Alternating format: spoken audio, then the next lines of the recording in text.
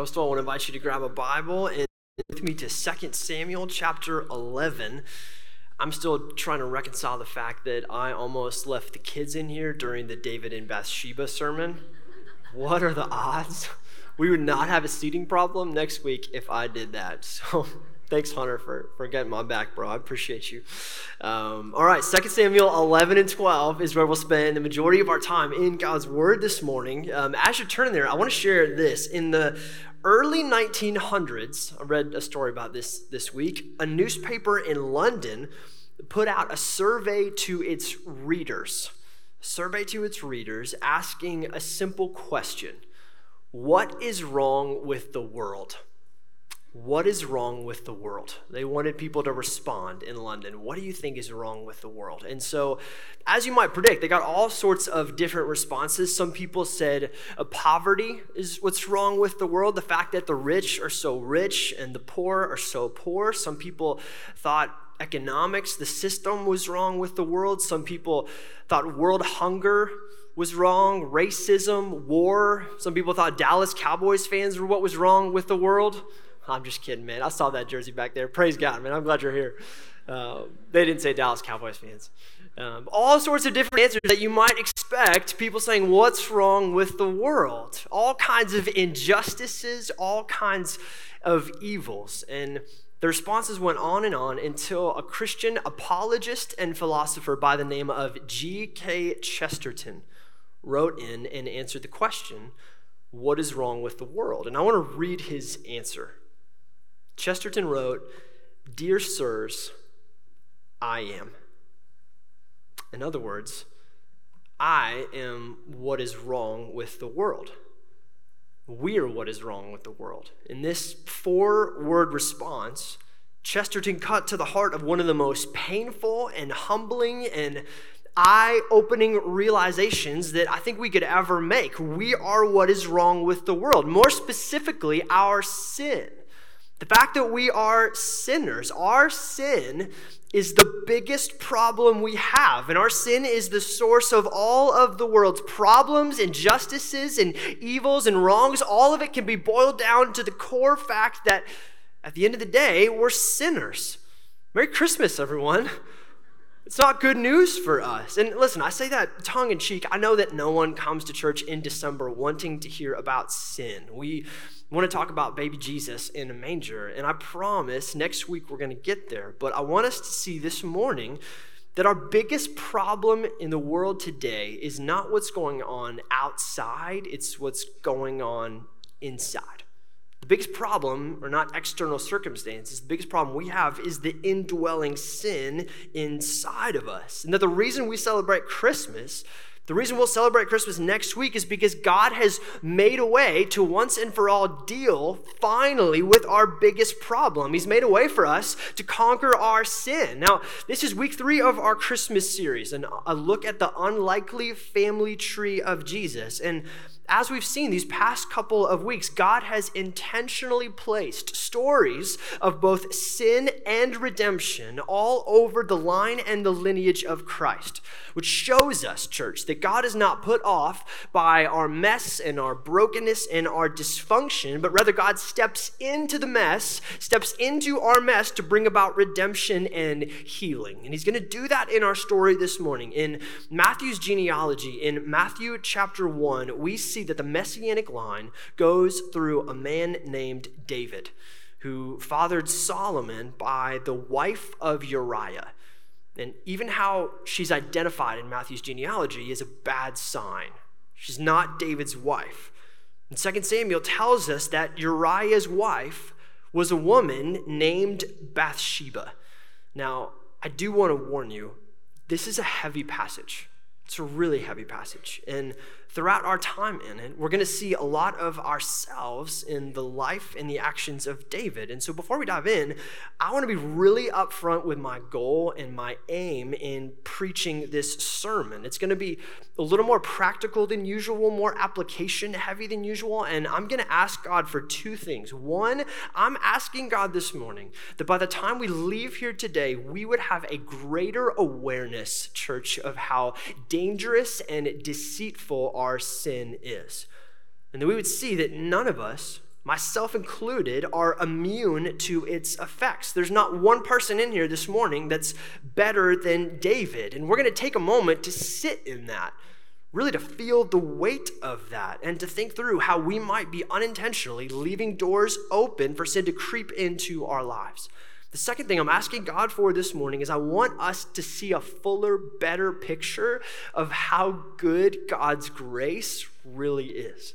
How sweet God's grace is for us. How good God's grace is and brothers and sisters around us that he's given us to help us fight sin. How good God's grace is in the discipline and grace of repentance, of turning away from our sin. God will bring about restoration in this story. And if you're stuck in sin this morning, if you're wrestling with sin this morning, God can bring about restoration in your story. But it's going to take some painful heart work today, and it's going to take a willingness to fall on our faces before the Lord Jesus and ask for mercy.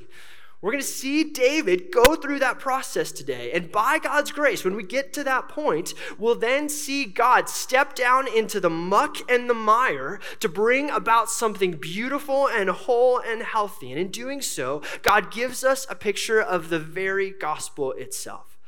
Tim Keller put it this way: the gospel is this: we are more sinful and flawed in ourselves than we ever dared believe.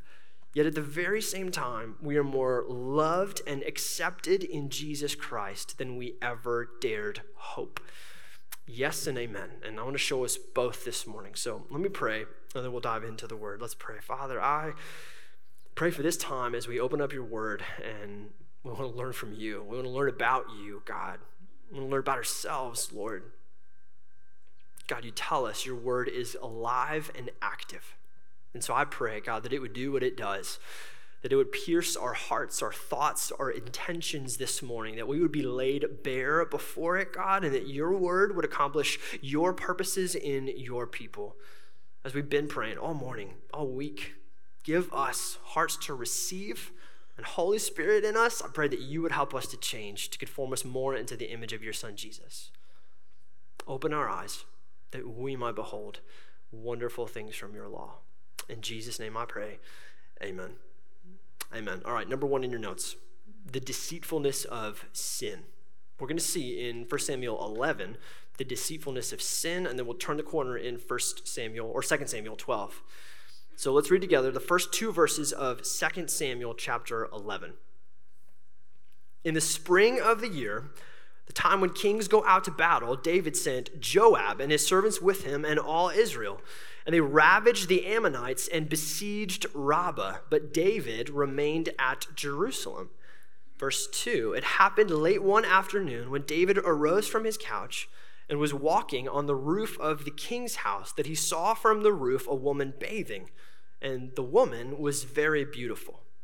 All right, here's what's going on. So David, the shepherd boy who took down Goliath, has become the king of Israel. And this was a high point in Israel's history. For the most part, at the time, the people feared the Lord, the army was powerful, and David, who the Bible calls a man after God's own heart, had consolidated both power and wealth in Jerusalem. In 2 Samuel chapter 7, God had made a covenant with David, promising to establish his throne forever, making it clear that there would always be someone from the line of David who was ruling and reigning over God's people. And we know, Christians, that this promise was ultimately fulfilled in Jesus.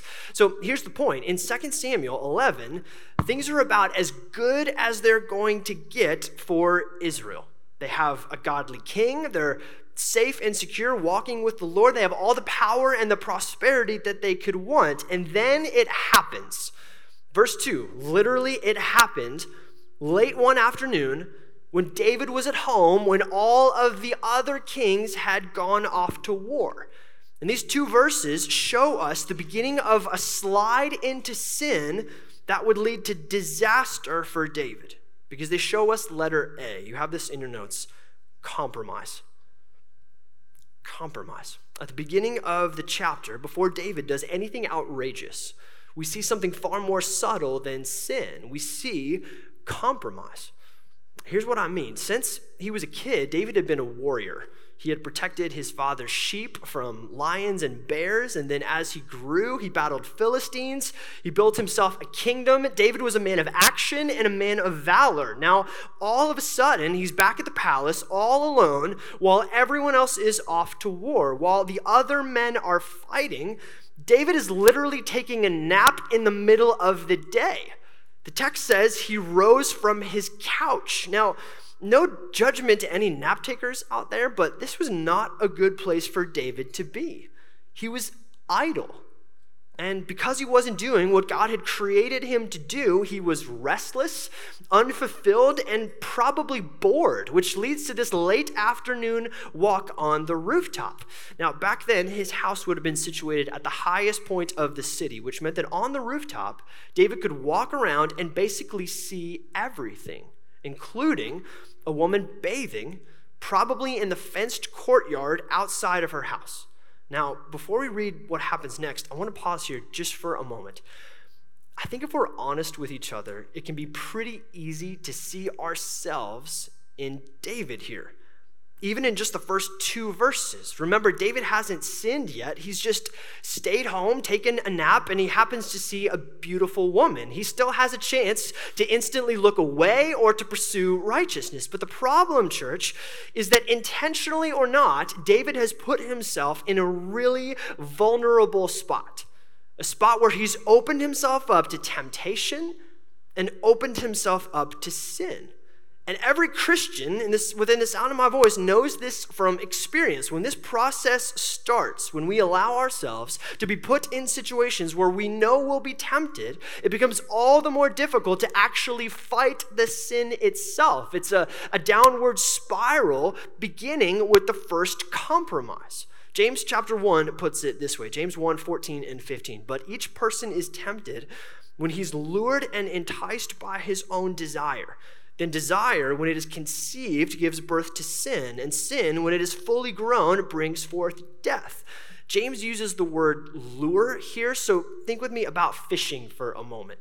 We put something flashy and shiny at the end of our lines to attract, to tempt the fish. And in doing so, we conceal the hook. And the fish sees the bright colors and the shiny lure, and he bites, not realizing that the hook is what will trap it and kill it. Listen, the downward spiral of sin works the same way. The flash of temptation leads to desire. Desire leads to sin, and sin leads to death. So work with me just for a moment. Where are you in your life right now leaving room for temptation?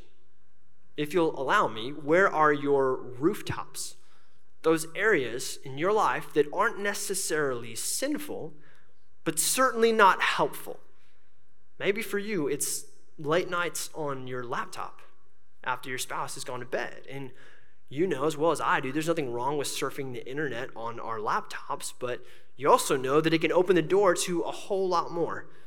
Maybe it's that group of 2 or 3 friends that you have, that you love being with, but every time you get together with them, you realize very quickly the conversation turns to gossip, doing nothing but speaking badly about brothers and sisters in Christ. And you know that in and of itself, there's nothing wrong with friendship. God loves friendship, and you might like those people a lot, but when you hang out with them, you open the door to real and legitimate sin. See, here's what I've noticed about us, myself included here, when it comes to areas of compromise in our lives, we tend to ask the same sort of questions.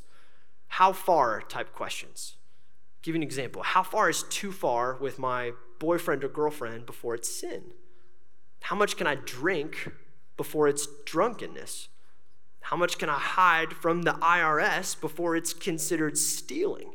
And these questions reveal a desire in us that wants to get as close as possible to the line without stepping over it. We know that sin is bad, but sometimes getting real close to it feels really good. And here's the problem with this way of thinking, church. God has not saved us so that we can flirt with sin. God has saved us so that we can run from it. to flee from it and to see its ability to ruin our lives and to bring death and destruction to everything we care about. So our mindset as Christians has to go from how close can I get to how far can I run? And this might mean creating some pretty awkward and stringent boundaries in your life. Boundaries that might get you judged and ridiculed even by other Christians. Listen, I pray this over our congregation pretty much every day. We have to be a people who fear our own ability to sin and distrust our own ability to resist it. We cannot manage sin, keeping it in a corner and hoping that it'll never amount to any real consequences. Sin doesn't work that way. Left unchecked, it'll ruin our lives. In areas of compromise, long walks on the rooftop are surefire ways to bring about disaster. In our passage today, this happens. Compromise leads to letter B, the crime. Compromise leads to the crime itself. Verse 3. And David sent and inquired about the woman, and one said, "Is this not Bathsheba, the daughter of Eliam, the wife of Uriah the Hittite?" So David sent messengers and took her, and she came to him, and he lay with her. Now she had been purifying herself from her uncleanness. Then she returned to her house. Verse 5, and the woman conceived, and she sent and told David, "I am pregnant." So the compromise, church, of staying home and lazing around for David leads to the crime of adultery. What happens here is actually pretty simple. Like Adam and Eve in the Garden of Eden, David sees, he covets, and then he takes. He sees Bathsheba, who is the wife of Uriah, one of David's mighty men. And he covets, he sends for her, and then he takes. He commits adultery with her, which was a crime punishable by death according to the law of Moses. And not only has David committed adultery, but he's abused the authority that God has given him. And as often is the case with sin, it brings about consequences that he doesn't see coming. Bathsheba becomes pregnant, and David panics. Because all of a sudden, this little manageable sin of looking at a woman from the rooftop is now compounded on itself and is threatening to ruin and destroy his life. Again, church, we can't manage sin. It always comes back to bite us. I read a story a couple years ago about a woman in Pennsylvania. She was at her breakfast table looking out in her backyard, and a bear cub wanders in from the woods into her backyard. She's looking at the bear cub, waiting for the mama bear to come out, and the bear cub's fooling around in her backyard for a while and never comes out. And so this woman does what no one literally on the face of the earth should do and decides, I'm going to adopt this bear cub as a pet, and I'm going to build an enclosure for it in my backyard. And so she did that. She builds this enclosure for the bear cub in her backyard, starts going to PetSmart, buying 50-pound bags of dog food. They don't sell bear food at PetSmart. And she raises this bear cub as her pet. She speaks about it like it's a child. And the bear eats popcorn out of her hand at times. Now, if you have any level of discernment at all, you probably know where this story is going, right? It's actually tragic. Years go by, the bear stops being a cub and grows into this wild animal, and really is tragic. One day, the woman is in the enclosure, cleaning out the enclosure, and her pet bear turns on her and mauls her to death. Bear cubs don't stay little. They turn into wild animals, ripping us apart. And church, our sin works the same way. Our sin works the same way. In verse 5, the bear is turning on David. And he's realizing that this sin has the potential to end his life. Adultery at the time, again, punishable by death. And so in the remainder of chapter 11, we see letter C. Letter C, David's attempt to cover up his sin. So we see compromise, crime, and now cover up. I'm feeling real Baptist this morning. There's nothing new under the sun, church. Think back with me again to the garden. When Adam and Eve sin, what do they do next? Someone tell me, what do they do next? They hide. They hide. And they try to cover themselves. They sew together fig leaves to try to hide and cover themselves from the presence of God. As if you could ever do that. And David does the exact same thing. He wants to hide what he's done. Listen, in this process, in this downward spiral of sin, in a room this size, I know this, some of you are right here with David in letter C this morning. You're in this part of the process. You're hiding, doing whatever you can to cover up your sin. And this is instinctual. There's something innate in us that when we mess up, we want to cover up. And we do whatever we can to try to avoid the responsibility and the consequences of what we've done. Now, if this is you this morning, then hear me for a moment. My heart grieves for you. It grieves for you. Why? Because you're miserable.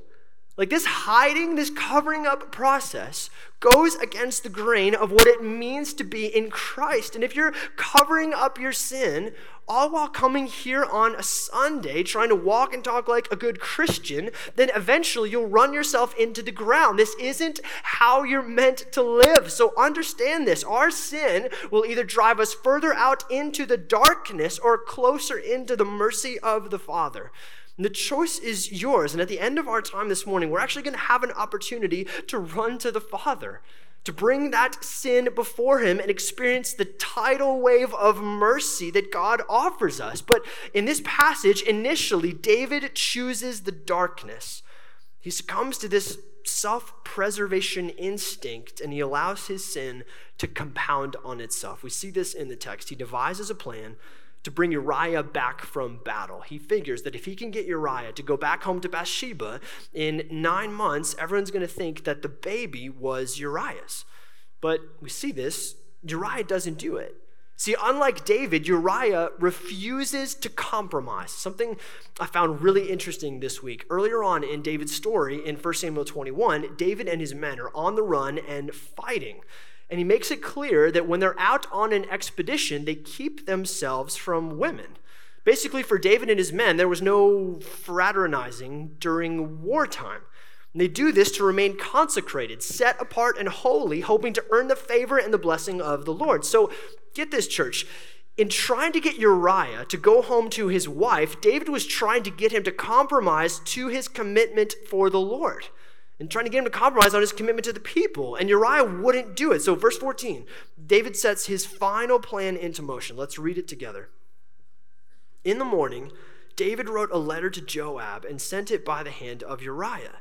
In the letter, he wrote, "Set Uriah in the forefront of the hardest fighting, and then draw back from him that he may be struck down and die." David realizes, church, that the only way he's going to escape this situation blamelessly is if Uriah dies, and so he sends Uriah back into battle, basically carrying his own death warrant. And Joab, the commander of the army, obeys the king. Uriah is killed, and at the end of the chapter, David brings Bathsheba into his house to be his wife.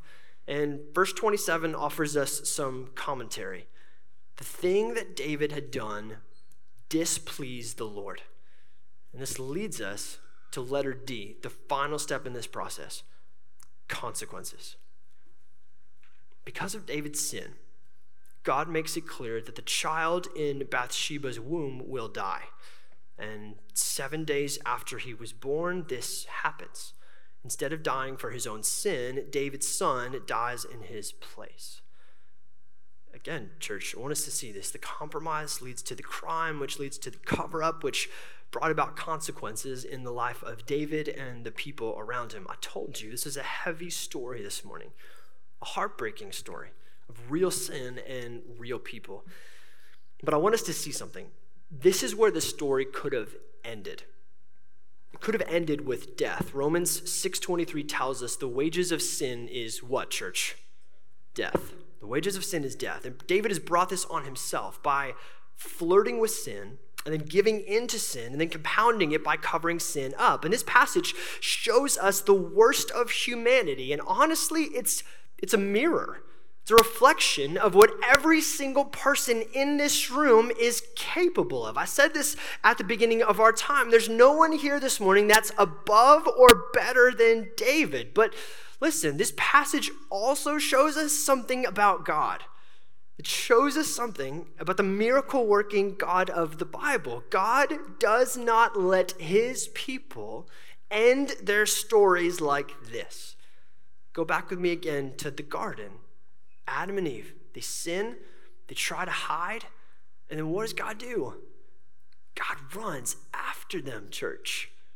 God runs after them. Adam, where are you? God doesn't let Adam stay in his pseudo covering, trying to hide from the presence of God. God, in his mercy, pursues Adam. And God, in his mercy, pursues us. And God, in his mercy, is going to pursue David. When David blows up his life with adultery and murder in chapter 11, God is going to run after him in chapter 12. This is number 2 in your notes. We've seen the deceitfulness of sin. Now we see, church, the beauty of grace. We see the beauty of grace. We're going to see how God responds. Look at how chapter 12 opens, verse 1. And the Lord sent Nathan to David. And Nathan was a prophet sent by God to bring about restoration where there was rebellion, to bring grace where there was deceit. But here's the thing.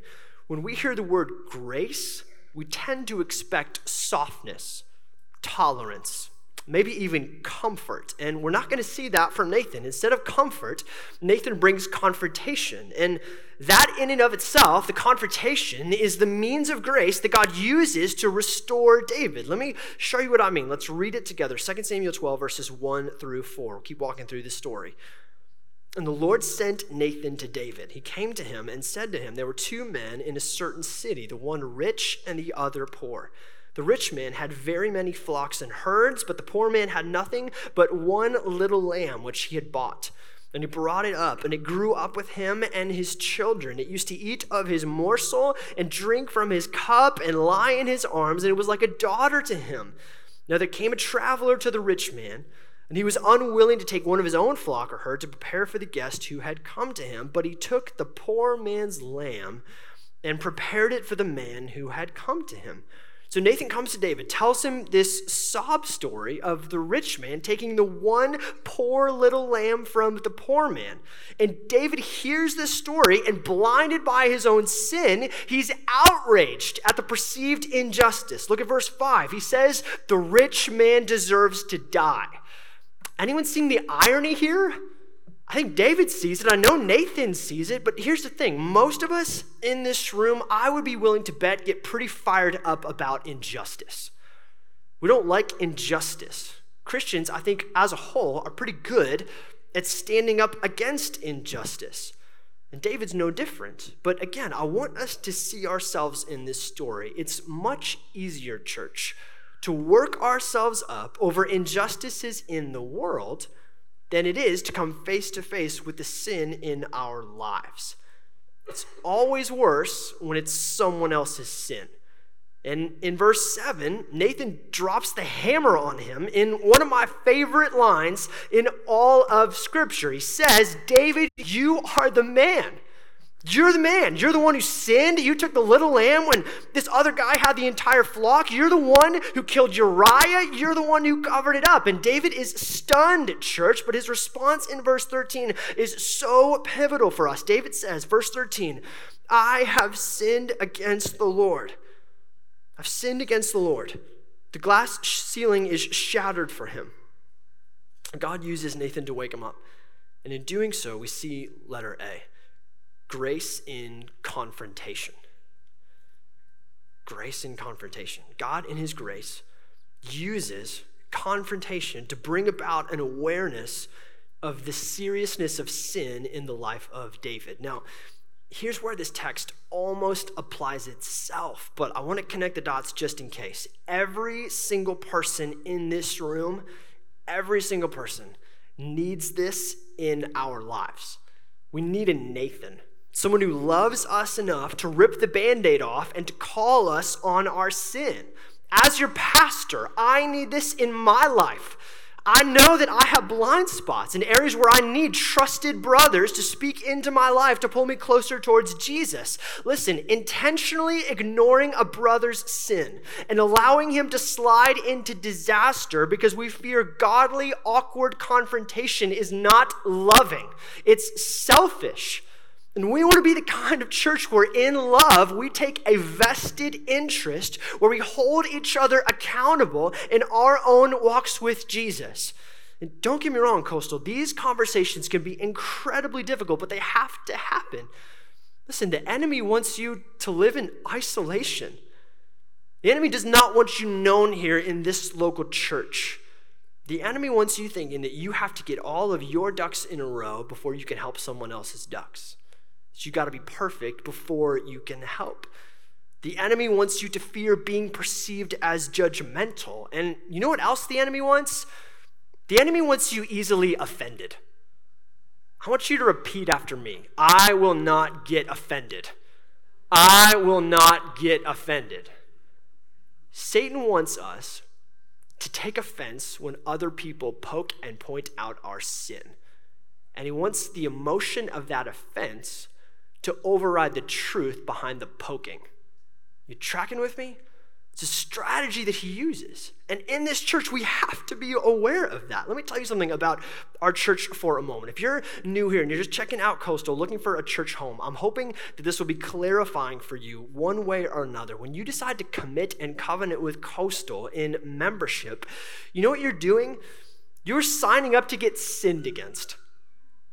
And I say that really meaning it. When you join a small group, which is how we live this out, you're signing up to get sinned against.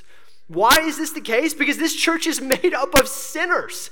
Sinners who, by God's grace, are committed to loving and leading and pointing one another towards the love of Jesus so that we might see and know and enjoy Jesus more clearly. That means when you covenant with us in membership, you are welcoming in other people to care for and watch over your own sin because they love you. Here in Williamsburg, we cannot and will not watch each other slide into life-altering sin without taking action. It's too important. We have to love each other and be the kind of church that does more than that, because we'll see God in his grace uses these types of confrontations to bring about letter B, grace in repentance. God uses confrontation by his grace to bring about repentance. To repent, church, simply means to turn back or to turn away from sin. And we see this very clearly in the life of David. We saw earlier that when we fall into the depths of our sin, it usually does one of two things. We either hide from God or we run to God. And David, after this confrontation with Nathan, is done hiding. He runs to God in true and genuine repentance, proven first by his life. He proves it with his life. He never falls into sexual sin again. And then he proves it by his heart. David writes Psalm 51 after this conversation, after this confrontation with Nathan. I'm going to read it, the first 4 verses for us. And I want you to note David's brokenness over his own sin. Have mercy on me, O God, according to your steadfast love. According to your abundant mercy, blot out my transgressions. Wash me thoroughly from my iniquity and cleanse me from my sin. For I know my transgressions, and my sin is ever before me. Against you and you only have I sinned and done what is evil in your sight, so that you might be justified in your words and blameless in your judgment. This is our model, church, in heart and life. It shows us a man that has a full understanding of both the depths of his sin and his need of mercy from a Savior. And when this happens, when God brings us to this point, we see finally letter C, grace in new life. Grace in new life. 2 Samuel chapter 12, verse 24. And David comforted his wife Bathsheba and went in to her and lay with her, and she bore a son. And he called his name Solomon, and the Lord loved him. Once again, we see God bringing beauty out of brokenness, restoration out of rebellion. Solomon, the son of David and Bathsheba, would go on to continue the line and the lineage of Jesus. And we know this as Christians. Jesus is ultimately the one who gives us new life. Jesus is the one who every story in Scripture points to, including this one. Listen, God cares about our restoration from sin so much that he gave us Jesus, who in every way is the true and better David. Think about it for a moment. David left his home, or David stayed home instead of going to battle. He stayed home instead of going to battle. Jesus left his heavenly home to win the battle against sin once and for all. David took someone's life to cover up his own sin. Jesus laid down his life to cover over our sin. As a result of his sin, David's son would die. As a result of our sin, God's son would die. David took a bride that was not rightfully his. Jesus bought for himself a bride that would be his forever, a bride composed of people like me and people like you. And so, Coastal Church, I want us to be the kind of bride who despises our sin and marvels at mercy. Listen, Jesus came to die for your 2 Samuel 11 moments. Jesus came to die for our very worst moments. Jesus died for our compromises. He died for our crimes and for our cover-ups. He died for the secrets that right now you think you're the only one who knows about them. Jesus knows those secrets, and he died on the cross for those sins. He knows the worst of you this morning. He sees the worst of you this morning. Jesus knows that you and I are what is wrong with the world, and yet Jesus, knowing all of that, still loves us in spite of ourselves. Unfathomable mercy. We know Romans 6:23. We quoted it earlier. The wages of sin is death, but the free gift of God is eternal life in Christ Jesus our Lord.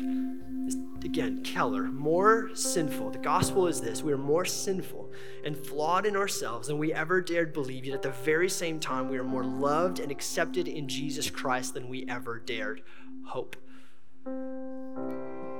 There's real darkness in our sin and our secrecy. Real darkness. We see the worst of that in this text today. And in this text today, we also see what happens when God grabs a hold of our hearts and brings about mercy. And so here's how I want to close. I want to invite our prayer team up. We should have a couple people under both sides of the stage. I want to invite them up. If you have something that you want to talk about this morning, when we dismiss or even when we're singing, come talk to us. Come talk to me. I would love to hear your story. Again, there's great power in bringing stuff into the light. That's a process that God initiates and God sees through. If you need prayer this morning, come pray with us. I know, church, that the Christmas season is a difficult one for a lot of people, and I know it's a heavy text today. And so even if this stirred something up in you, or like, Colin, I want to talk, I need to pray, come do that. Don't leave hastily this morning. I want to care for your soul well. So let's do this, church. Let me invite you to stand. I'll pray for us. Go ahead and stand. I'll pray for us, and then we'll go out singing this morning. God, we praise you and we thank you for Jesus Christ, the true and better David, the one who was without sin, who knew no sin, so that in him we could become the righteousness of God. I thank you for this story, Lord. It's a mirror in many ways to my own soul. God, you know the worst of me, and yet you love me. You know me better than anyone, and you love me better than anyone. And that's true for every single soul in this room, God. There are no secrets before you. You see it all, Lord. I think about David. He thought he got away with it, God, and you ran after him to call him out of his sin. And so, God, I pray that you would do that for many, many people in this church this morning.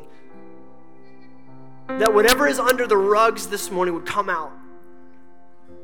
That whatever is under our tents this morning would be exposed, so that there could be light and forgiveness and restoration and healing, God, because you are the God who brings beauty out of brokenness. So I pray right now, real specifically for that person in the room this morning who feels like I'm talking to them. God, I pray that they would not hide anymore. I know it must be miserable. And so, Father, I pray for mercy for them. I pray for courage for them. I pray that they would grab someone, grab me, someone on the prayer team, a trusted friend, someone in their family, someone they came with this morning, and they'd say, hey, I need to talk to you this week. I need to talk to you today because I don't want to live in this darkness anymore. And so, Father, I pray for Nathans all across this room, God, that you would use us to be a people who lovingly confront and a people who are willing to be humbly confronted. All for your glory, Jesus. And so, God, we thank you for this word. We thank you for our time together as a church. In Jesus' name I pray. Amen.